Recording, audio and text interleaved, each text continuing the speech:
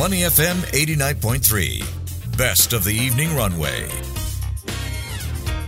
Market View on Money FM 89.3. That's right, you're listening to Money FM 89.3, and it's now time for Market View, where we take a look at how the Singapore stock market is likely to close for the day, the biggest movers, sectors and companies to watch. But as always, a quick recap of how we started. Well, Singapore shares opened higher today, tracking overnight gains in the US and Europe.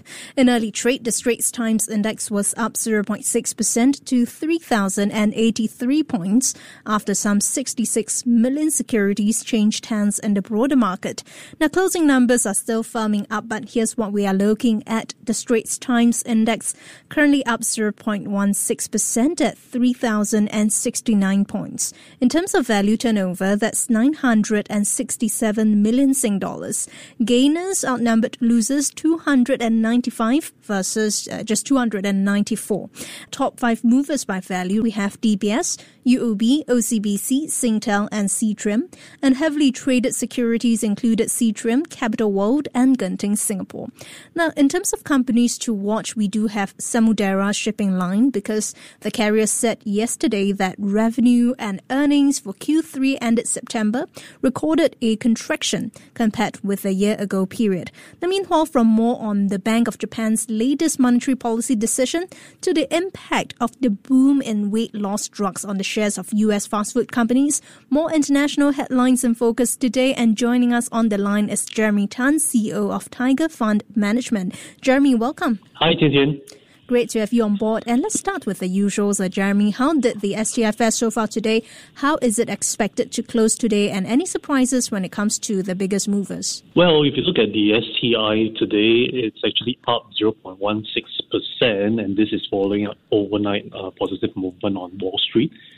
If you look at Wall Street over the last month in October, I think this is probably one of the worst October months that we have seen in the last 5 years.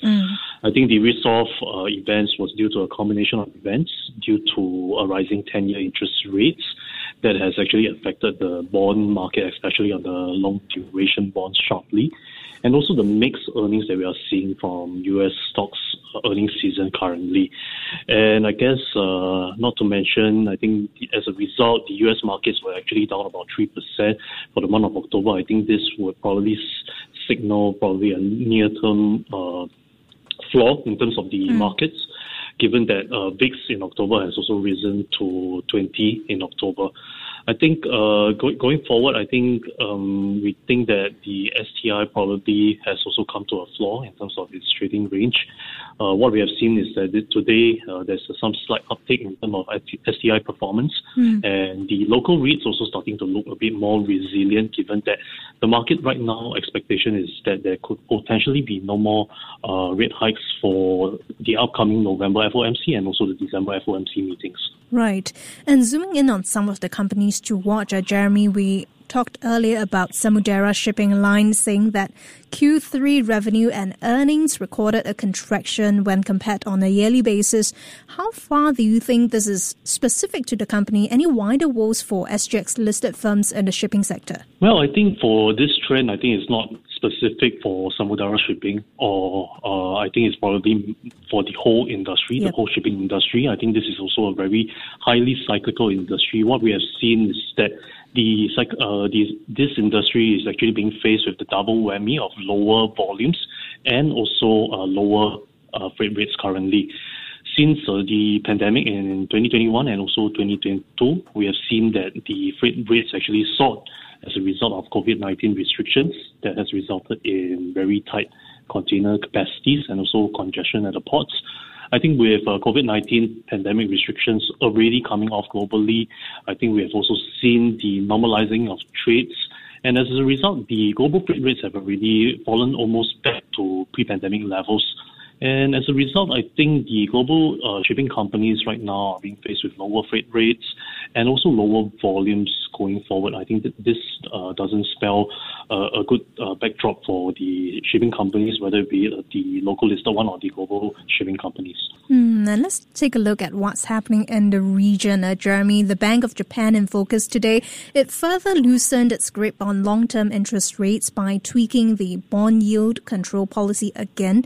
When can we expect the BoJ to phase out its ultra-loose monetary policy? Because it does seem like there are more than one message that was out.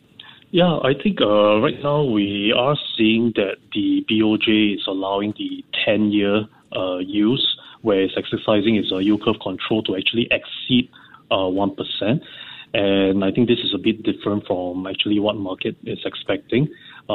This actually allows more flexibility for the BoJ to actually allow it to continue to buy back bonds without having that very sharp or limits of actually 1% to keep the yields actually low.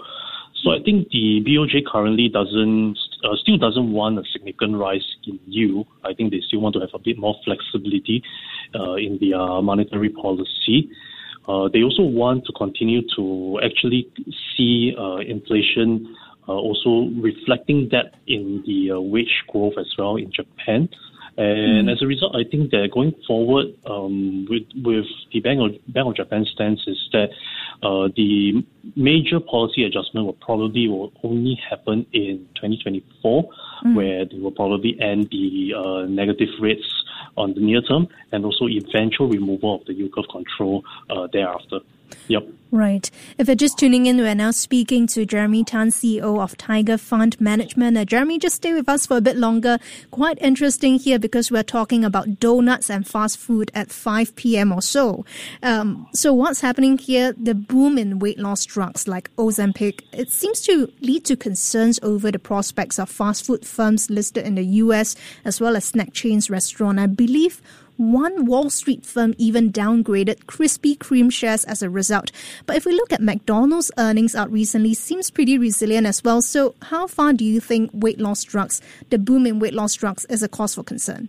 Well, I think right now there is a lot of hype in the GLP drugs that were actually used to treat diabetes, especially for the likes of Novo Nordisk and Eli Lilly. This drug is very novel. And this is actually a very huge addressable market for the pharmaceutical companies, given that at least 40% of adults in the US actually have obesity. So while I think that it's still actually too early to tell what is the long-term impact of that will change in terms of the consumption habits of adults, but I think there's still structural change toward healthier eating options. Already, I think we have seen some companies, especially the soda-producing companies or sugary drink companies, there has been a structural decline in actually consumption. I think it's important to actually break down the demand, especially in the staples, to some staple companies with products that's actually more discretionary in nature. Whereas for McDonald's, I think it's still having that mode in terms of its cheapness, in terms of its affordability of its meals. I think we have already seen that the middle class, actually due to the rising inflation, they have actually downtraded from more expensive options to actually more affordable meals. And as a result, I think for McDonald's, I think you can see that upside in terms of the same-store sales growth that we have seen that's actually up very sharply, about 8.8% during the quarter ending September 30th.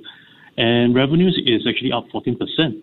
So we have seen that despite, some of these healthier eating options, McDonald's is still having that mode to attract consumers that wants to have a more affordable meals in this current inflationary environment. I guess there are more than one factor at play, lots of things going on at the same time.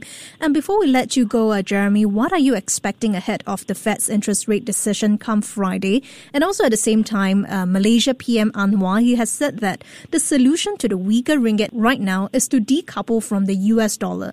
Do you expect decoupling to be weighing on major central banks' minds, especially those with large interest rate differentials? Well, I think with regards to the upcoming FOMC on the 1st of November, I think Powell continue to signal that U.S. rates can go higher if economic growth and the current labor shortages environment continue to drive inflation. However, I think this is more on the signaling front. I think the market is actually pricing in that the Fed will not actually raise rates on the 1st of November FOMC. And in fact, there is actually only a 24% chance that there will be another 25 bips hike in December.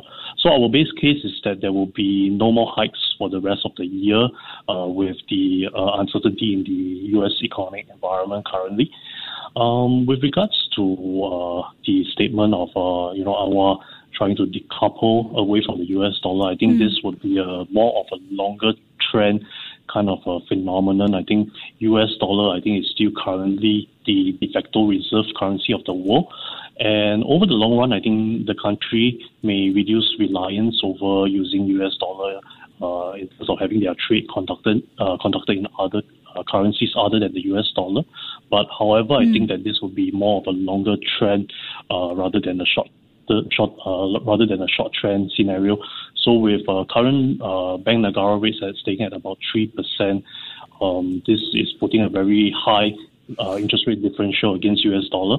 So I think that will put the Malaysian ringgit continue to be weak for the foreseeable future in the short run. I see. Thanks a lot for the insights, Jeremy. That was Jeremy Tan, CEO of Tiger Fund Management. Thank you very much for joining us on Money FM 89.3. Before acting on the information on Money FM, please consider if it's suitable for your own investment objectives, financial situation, and risk tolerance.